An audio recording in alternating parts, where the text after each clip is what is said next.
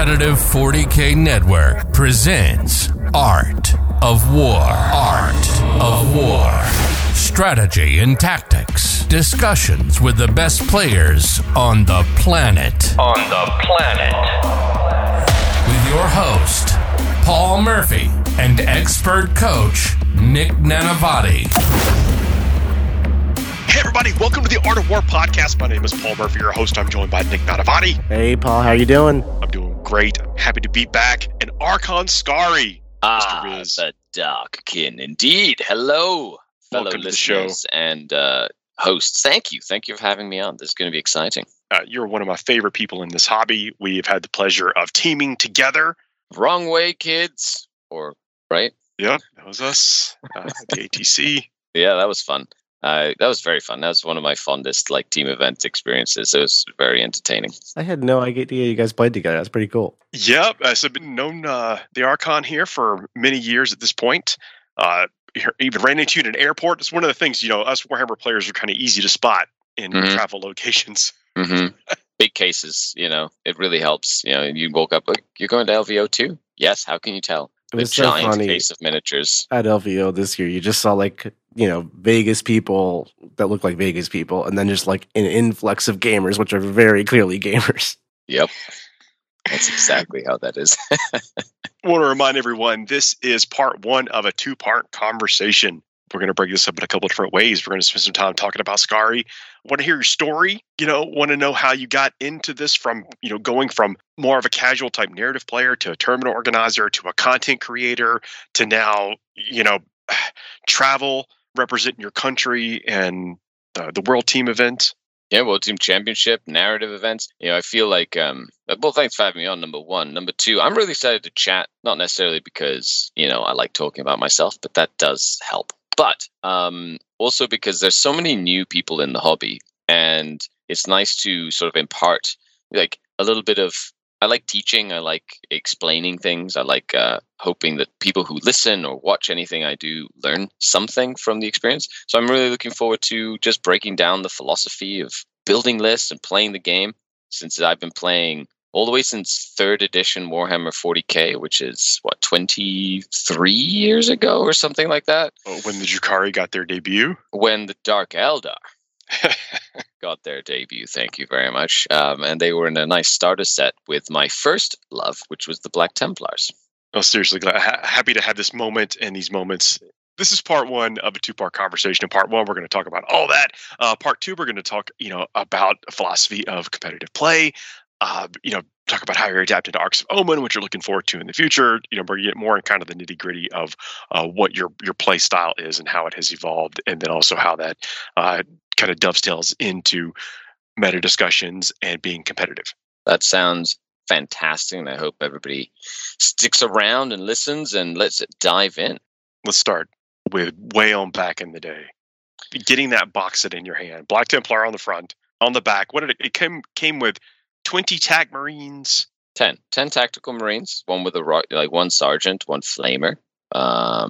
It came with a land speeder, equipped, I believe, with a multi-melta or heavy bolter. I think it was the plastic land speeder, which to this day is probably one of the worst kits to put together ever that was made out of plastic, because you had to literally use so many elastic bands to hold it together, or you'd literally have holes in it everywhere. The good old and then days. It came, the good old days. You kids don't even know. You have it so easy. You just glue everything together. It fits nicely. Little fiddly bits sometimes, but nothing compared to what we had to deal with. And then the other side was 20 Kabalite Warriors with a Splinter Cannon upgrade, and that's it. It wasn't biased towards the Space Marines at all. They said. I can't remember if that's also the set that came with the palm trees. Yep, came with all jungle trees and the little ruin. I had one of those. This set's from early 2000s, right? Yeah, this is this 3rd edition. It was the 3rd edition box set. Yeah, awesome. Yeah, this is from back. This is retro back in the day stuff. But that's when I started. Played. It was just me and my brother basically splitting the box. We'd roll off to see who got to win that day and play the Space Marines. And and then we'd play on the kitchen table. And that was how my journey started all that time ago. And since then, it's developed into a career, like a lifestyle almost, I like the way you said that. Was that like, what was your experience with Warhammer before that, if at all? Before, just getting the box set and learning to play the game. Oh, I had no experience with any tabletop game really. I'd played like Risk, I'd played chess. I was big into Stratego. If anybody remembers that game. I just played that recently. Yeah, it's still going. It's still games that you can play. It's like chess. It's timeless. It is, right? And I used to enjoy those games a lot. And I played a lot of like StarCraft and Age of Empires and, just computer games, that RTS style games. And I really liked the imagery was great. Like you had like dudes in armor with like big guns and stuff and rockets. And I've always had a very vivid imagination. So playing the game was always like a big story to me. And so having like all these scenes play out in my head, like I could visualize what was going on in the table with like when the rolls happened and stuff. It was like I was so immersed in the game itself, I just got hooked. And then I just really went down the rabbit hole. And I stayed with one army, which is Black Templars, all the way through the end of university, really. Just played one army because I could only afford one army, and I'd buy something here, buy something there, and eventually I had like a 200-point army, which was like a character in a squad. And then I bought a Rhino, and then I bought another character, and then I did that, and and eventually I had an army of dudes that I could play and go to like events with, and I did a lot of like tournaments back in the year, like the mid 2000s, like 2007, 8, 9, 10, and 12, up to like 2012. I was like going to tournaments a lot with the Templars back in 5th edition. But the scene back then was not what it is today. Nowhere near what it is today. Yeah, the 40K has really evolved as a scene over years and years and years. And you're like a bit of walking 40K history, being playing for even longer than me, 24 years, you said? Well, I could get you the actual date there, Nick. But I think that's I think I was 12 or 13 when I started. I'm 36 now. So way to just give away the sauce. Yeah. So just, there you go. Long time. So I guess I've always known you as a Drukhari player, and I think like to the most of the populace, you're like the Drukhari guy. That's ultimately what we're here to talk about, like your philosophy with list building and your approach to Drukhari. And then in part 2, that's when we're going to get into your list. But you're saying you played Black Templars in all these tournaments. What is that about? Oh yeah, I was like I learned my vows by heart. Okay, I was like the narrative named every Space Marine style player, but played like I was competitive. I loved winning tournaments. I've got lots of like Rogue Trader tournament trophies, like the old crystal trophies they used to give out with the little plaques. If any of you remember those, do you remember those, Paul? Oh yeah, yeah, from back in the day. Yeah, I kept one of each. Yeah, exactly. I had like a best general, a best overall. I think I have a best painted in there as well from back in the day. Anyway, so those were like, I loved competing, but I also loved like saying my vow before we started the game as a Black Templar. So you were just like into it. Oh yeah, totally into it. Just completely obsessed. And then in 5th edition, there was a stint with my local game group, which is the Stratford Gaming Union. Shout out to everybody there in Stratford, Ontario, Canada. And I think I won like 40 or 50 games in a row with my 4th edition Black Templars or 5th edition Black Templars. And it got to a point where it was like, I was just going through the motions every game, and I wasn't really like feeling like I was learning anything. And so I decided to challenge myself, and my friends were like, I bet you can't do the same thing with Dark Eldar because they suck. And I was like, challenge accepted. I never knew that story. I really assumed that when you were telling the story of their 3rd edition Space Marine versus Dark Eldar box, I was like, well, it started in like 2000. Skari was a Dark Eldar player. But I guess not. No. I started so back in 20. Well, I think it's 2008. Maybe I started the Dark Eldar. Maybe 2007. And back then, like Dark Eldar were like, if you thought they're niche now, back then they were like a 4-leaf clover, like a leprechaun. You never saw them ever. At like it was actually difficult to travel with them because of the raiders and how kind of fiddly they were, and it was there wasn't a huge range. Yeah, the range was like, they all looked like derpy, goofy, you know what I mean? Like the tanks looked really cool as a fleet, and there were very specific ways to build lists. So back in the day, there were things called forums, right? Where we had, like Daka Daka, Ultra and Chainsword, all these forums, and that's where all the information went. And there were a couple of builds, quote unquote, good Drukhari builds, but they were the same builds for years on end because codexes didn't change, right? Back in the day. And so what I would do is because I had no money, I would go to a tournament with my Templars. And if I won anything, I would buy Dark Eldar models. And even back then, all the Dark Eldar models at the store were all like covered in dust because nobody touched them. I think it ended up being a 9-year-old codex before it got its first. I think it was 13 years. Actually. Yeah, some crazy. Yeah, it was 13 years before they updated it in 2010. I believe is when the new codex and like the new models came out and stuff. So I was playing with like old stuff for a good 3 years or so, 3 or 4 years.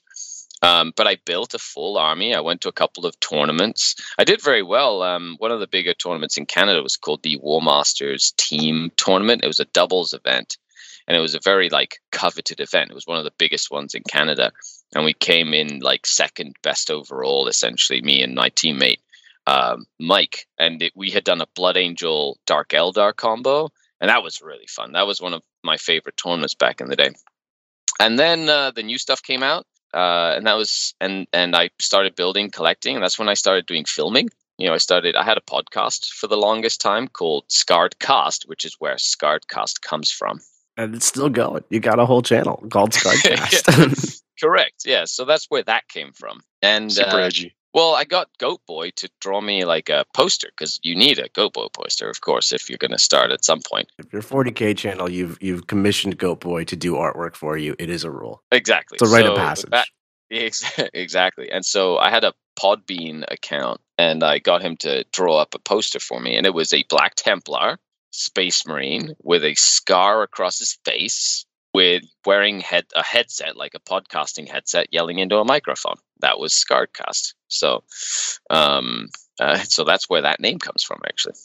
And then I started doing battle reports. Yeah, so I filmed my first battle report, I want to say 12 or 13 years ago, back when YouTube was just a footnote, and there was only like me and Mini Wargaming and Striking Scorpion. And I think Lawrence started around that time too, just doing like on and off stuff.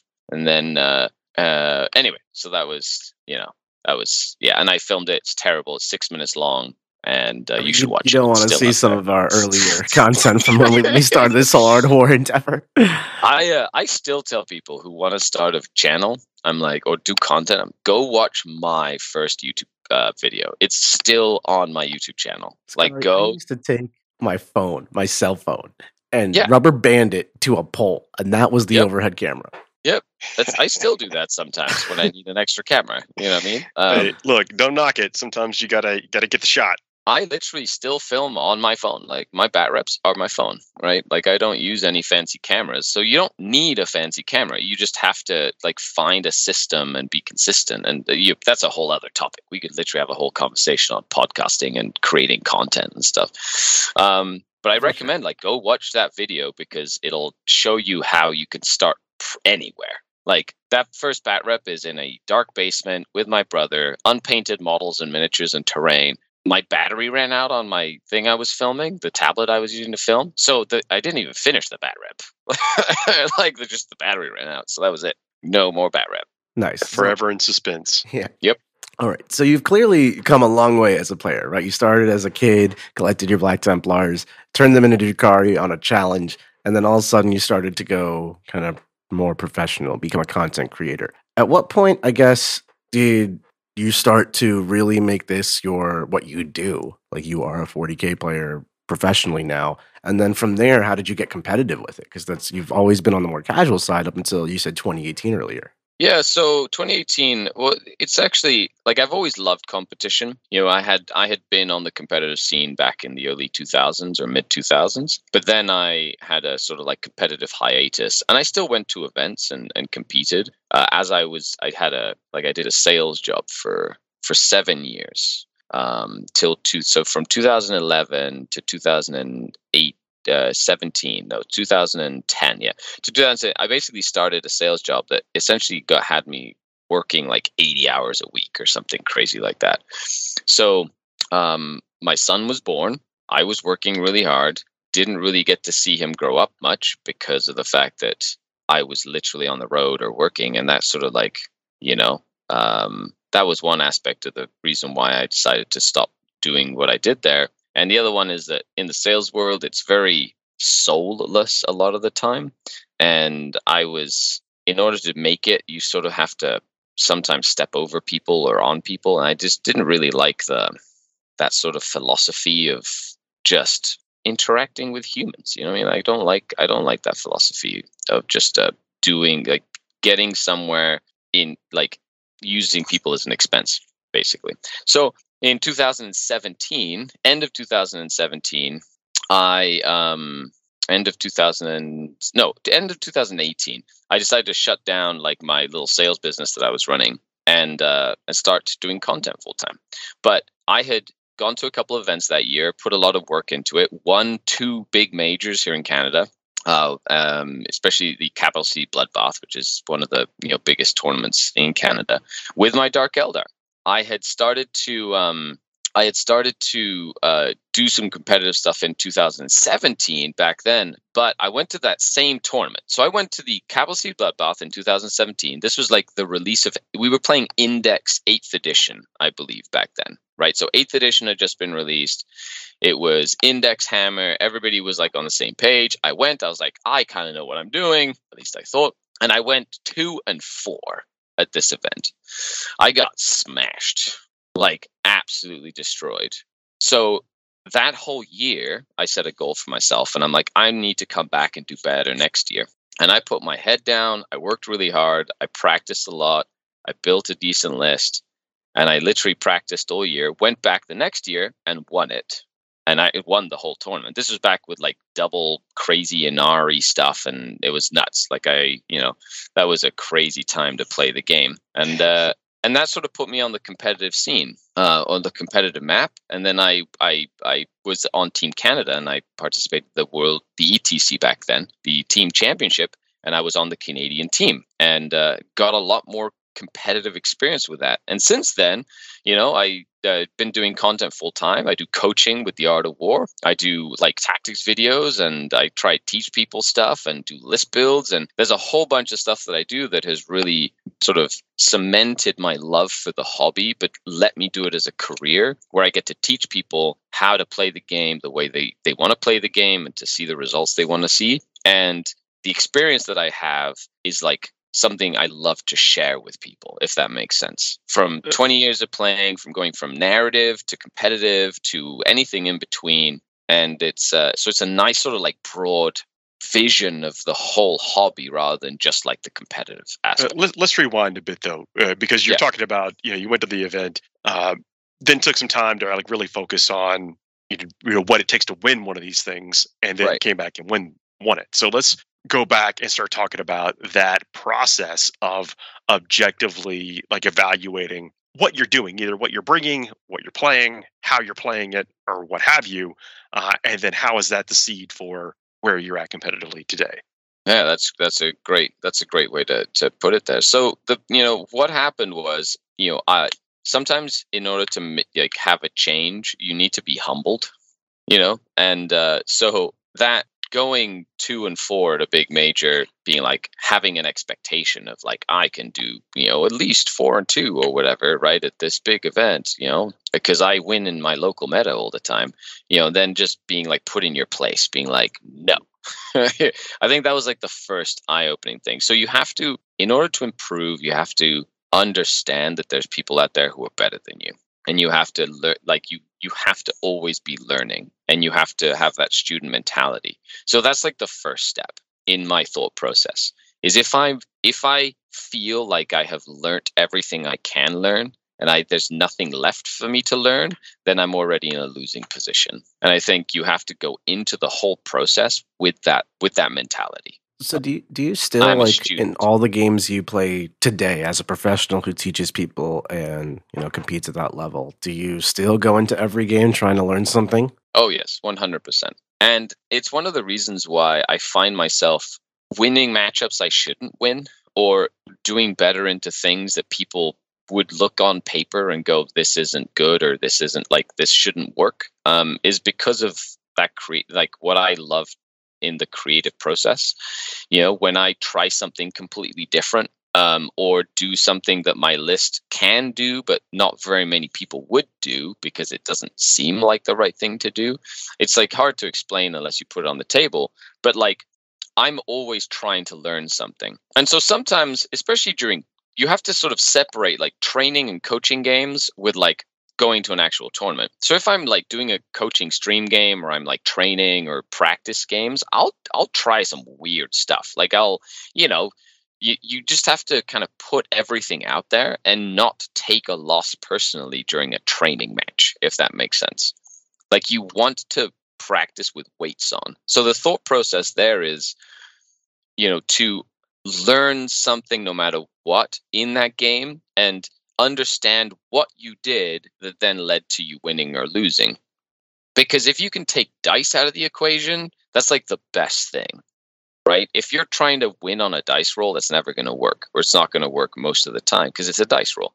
You have to try and focus on everything you can physically control and do all of that well, and then roll the dice. And then the dice will show up as they do, but at least you can say, I did everything I could that I had in my control. Movement, positioning, putting the amount of weapons I wanted to put over here, or, things like that, right?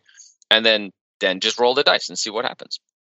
But even at a tournament, you go in, I'm always trying to learn something because there's so many people there that are creative, that have different list ideas, that do cool little moves. Like, you can learn the technical stuff of the game, like piling in and consolidating properly and taking objectives and things like that as well. But sometimes people will use a stratagem creatively, or they'll use a character in a way that you didn't expect, or, and I'll internalize that stuff. If it like won my opponent their game, I'll be like, ooh, that was cool. And then I'll use it. You know what I mean? And so I always love learning stuff from people. Yeah. Yeah. I think there's a lot to learn. Like, I always try to learn from every game as well. I think that's a hallmark of what makes someone successful at this game, is their ability to always learn, because there's so much to learn in 40K. Once you think you know it all, you literally have just lost, basically. Yep. Yeah. Is it a byproduct for you specifically? Because you basically played Black Templars for the first half of your 40K life, and then you switched to Drukhari, and you've been doing that since. You've put in like more reps on Drukhari than I think any person I know on any other faction that I'm aware of. How do you still find things to learn? Like, what is the mentality? Like, a lot of players get bored. They have multiple factions. They switch between their armies. They meta hop. They meta chase. And you through thick, through thin, when Drukhari you're good, you're awesome. When Drukhari you're not good, you're still awesome. How do you get in that mindset? What is that mindset? And then how do you learn still? No, that's I think that is a little unusual, and I don't expect everybody to be able to do that, if that makes sense. If there is something is in business, for example, if you want to be good at business or good at anything, you do have to sort of be mildly obsessed, right? And that obsession is shown in the fact that I just play the same faction over and over and over. Now, don't get me wrong, I do have a lot of games with Drukhari. Is this a Drukhari obsession? It's a... Yeah, it could be. Like, absolutely. The thing is about the Drukhari I like that Paul got my pun. I'm here for you. Okay, I get it now. See, it took a while. I was really focused, and now now the pun was incredible. Thank you. I appreciate it. You just have to decide on what obsession you're going to be obsessed with. But the thing about, like, with this book, for example, using this Dark Eldar book or this Drukhari Codex, and it could change in the future. We don't know what the future holds. But the fact that you will shoot yourself in the foot if you buy into the meta of there are things that are better than others, and that's the only thing you should use or take. So if you have a very one-track mind of this is the best obsession, this is the best unit, this is the best upgrade, this is the best warlord trait, this is the best, and you only use that over and over again, then you're sort of like putting yourself in a box. The thing I like to do is, I'm personally, as a competitive player, I don't feel like I have anything to prove, which really helps me create and be more creative on the tabletop. And that therefore allows me to get better with the game because I'm trying random and weird stuff. Like I'll try silly obsession combinations and I'll try units that people don't use and upgrades that never get seen at the competitive level. And then I'll run them at a tournament or an RTT, or I'll see if they have any potential. And even to this day, after like 2.5 years of having this codex, I'm still finding cool combinations. You know what I mean? It kind of seems like you have a bit of a quantity becoming a quality, and getting the reps and experimenting with this type of stuff. But if we can reel it just a little bit back, and what do you think the mix between, I'm very much generalizing here, than just play better, like just get good, and actually objectively looking at changing your army list? What do you think that boils down to what your actual like ratio of that is as you evolve? So I think the number one thing of evolving is learn something, right? Don't blame the dice, which is like one of the biggest pitfalls that I see in most people who want to get better at the game. The first thing they'll say about a game they lost is my dice were cold, or whatever it is, right? Like that is such a mentality thing. And if you want to get good with any faction, that's the first thing that has to get out of your head. You cannot think that way if you want to just get better at the game. One of the Art of War catchphrases is we just don't blame dice. Yeah, you cannot blame the dice, right? In terms of framework, stick with a list that you enjoy playing. Don't switch your list all the time. We talk about this on like Art of War all the time. Do not change your list from game to game to game. You know what I mean? Like there's one thing, but you have to understand when is the right time to change your list. Like if you think of a concept and you go, I want to build an army that's all X unit. And then you put it on the table and you play 2 turns with it. Within 2 turns, you will have that intuition that tells you whether or not that list feels right or does not feel right for you. I don't know if any of you can concur with that. No, I think there's different types of list writing too, right? So some lists are diversified and deep in their tactical play and their strategic boundaries. And, when you play one of those lists and you get your butt kicked, you got to sit down and critically think, and don't blame the dice, and determine, is my list capable of winning this game, or did I not pilot it properly? It's probably you as a pilot if your list has a lot of depth and tactical nuance to it. And then if you build like the ultimate sledgehammer, here's my 4 hammerheads and 2 sun sharks and 3 riptides, I have 1 speed, your list is pretty gimmicky. Probably your list is flawed. Right. But that's the thing is once you once I look at a list, right? When I build a list, I'm looking at like my play style, number one, and does it vibe with me, right? And that's, I think, one of the most important parts of playing a list. And it's one of the reasons why sometimes I've had many people over the years look at my lists and go, this list doesn't make sense. You know what I mean? Like when I went to the World Team Championship this past year, I run a Coteries of the Homunculi list. Did you really? No one does that. Yeah. Nobody does that, right? Like everybody was looking at it going, well, what the heck is this, crazy Canadian thinking or whatever? What the heck is Skari thinking? But that list vibed with me really well for what we needed at the time, which was kill Necrons and beat a Necron list 14-6 or whatever, right? And it just did that very well. And I guess the way you would figure out to even attempt to put coteries on the homunculi onto the table as a counter to Necrons within a team format, it's a very specific role. But, the way you come up with that counter is basically putting in gajillions of reps with your Drukhari, learning and thinking through every interaction you possibly can. Correct. So I played it a lot. I played that list. I developed it. I found out good ups and bad matchups, and it went through like 4 or 5 different iterations. But the concept was the same, and I didn't change my list completely. I tweaked my list. So tweaking a list is a philosophy that I enjoy. I play 4 or 5 games with the list, and then I maybe change, 300 points of the list or 200 points of the list. Like I tweak it. And one of the things that I recommend in list building is when you build a list and you play it, after the game, right? Take some time to think. Don't blame the dice. Critically think of movements or things you could have controlled, and then go back and read your codex again. This is one of the things that has helped me the most get better with my book, with my armies, is I read the codex again. And I read not like the fluff and stuff. If you're playing competitive, you don't need to read the italics, but read like your warlord traits, your relics, obsessions, abilities, unit stats, weapon stats, all the stuff like that, when it's fresh, because you will read a relic or a warlord trait or some ability that you either didn't have in your list that you wish you had that game, or something that you forgot, which then you will try and remember for next time. For the longest time, I was playing Cult of Strife, Nick, without the +1 to charge. Wow. Because I had completely forgotten that was a thing. It's one of those like icing on top elements of Cult of Strife. Not why you take it, but like totally and there. I literally had played like 10 games, and I was like, okay, time to tweak my list. And I was like, let's read it through. And then I read it, and I was like, oh my goodness, that would have helped in so many of these games.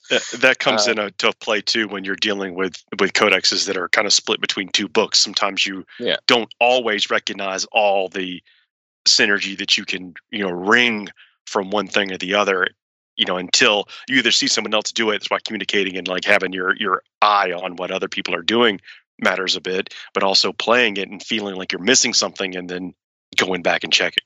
Exactly. Yeah. And so that's like a big philosophy. And then you have to understand your own play style in the second aspect of philosophy. So if you like one big killer unit, then you kind of build a list around one big killer unit because you want to have a big hammer that can punch the enemy really hard or hit the enemy really hard. Philosophically speaking, I'm a trash units win games kind of player, right? Like I just fill my army with little MSU trash units that were just really annoying, and I'll just win the game. Case in point, played a game yesterday into Tau, and very strong Tau list, Riptides, like the whole 9 yards. And I won the game like 94 to 40 or something, but I had 3 models left on the board, and he still had like 1,300 points of his army on the table. So you've been playing 40K for give or take 24 years, and you've been playing Drukhari for a lot of that. So you've had time to experiment with the codex and figure out your playstyle and how you like to enjoy the army. For someone who doesn't have years and years and years of experience, someone who's new to the game, how do you go about identifying your playstyle? I think you have to understand the basics of your play style. So, we do if you're an aggressive or a defensive player, right? So do you and if you don't know if you're a tabletop aggressive or a tabletop defensive player, you can look at every other game you've played and how you play those games, whether it's an RTS game or a first person shooter or whatever it is. Like how you approach just any sort of situation will kind of tell you how you're going to approach a game of 40K. I would even extrapolate that it's also how you approach life too. Like, do you embrace confrontation? Or do you avoid confrontation? Might have something to do with it. Yeah, it definitely does. And then on the flip side, are you an active or a reactive style player or person? Like, do you like, waiting to see what happens and then making decisions? Or do you like being the person that's making the decisions to force your opponent to react to what you're doing? Right. And so once you understand like that broad strokes, right, then especially if you have a coach, like if you have a coach or someone that can guide you through this, if you're really trying to learn, that's where as a player, you can figure out what units or what parts in an army list support your play style so that it then sort of clicks with you and how you play. So it doesn't feel like you're a fish out of water when you're trying to make all the pieces fit together. Yeah. It seems like actually a good place to pause. And then in the next part of this episode, get into all those pieces. Yeah, so we're going to go through a list that I've been developing, creating, and I co-wrote it with Dustin Henshaw at its first iteration because, we'll discuss this in the second part and like how it came about. But yeah, like with that process, it's refined to the point that it is now, but it's taken, I've played 30 or at least 30 games with the same list over time, 30 or 40 games. And the last part of the philosophy that I'll kind of leave, before we kind of finish up and go to the round 2 is I don't think you'll really ever understand a list truly until you play about 20 games with a list against as many different opponents and against as many different missions from the mission pack you're going to play as possible. And every 5 games or so, I would tweak it, but I always called it a 20-game journey to perfection, right? So if you can get those games in, that's massively, massively useful when you're trying to develop a list and a format that works for you that then you can use effectively. I love everything you're saying, Skari. Tell us about this list, though. I know we're going to break it down here in just a minute, but I want to hear what the components is. What did you and Dustin come up with for iteration 1 and where you're at right now with the design space? Oh, well, iteration 1 has been lost to the warp. I don't keep lists around very long. Like, as soon as it's adapted, it gets deleted off my off my phone. But just so you can see it, the version that's kind of come across, especially in Arks of Omen, which developed into an Arks of Omen detachment, is a Kabal detachment of Obsidian Rose with Arks of Omen with Drahzar, who's the Warlord, a Master Archon, who is a Master Archon. He's just all kitted out. 3 units of Incubi, a large court of the Archon, 6 units of Kabalite Warriors, one of which has been upgraded to a Trueborn. They're all 5-man units. 3 Raiders for transportation. Then, because of the Arks of Omen FAQ, an Arks of Omen Battle Brothers Patrol detachment of Coven of the Dark Creed with a Master Succubus. I know, interesting.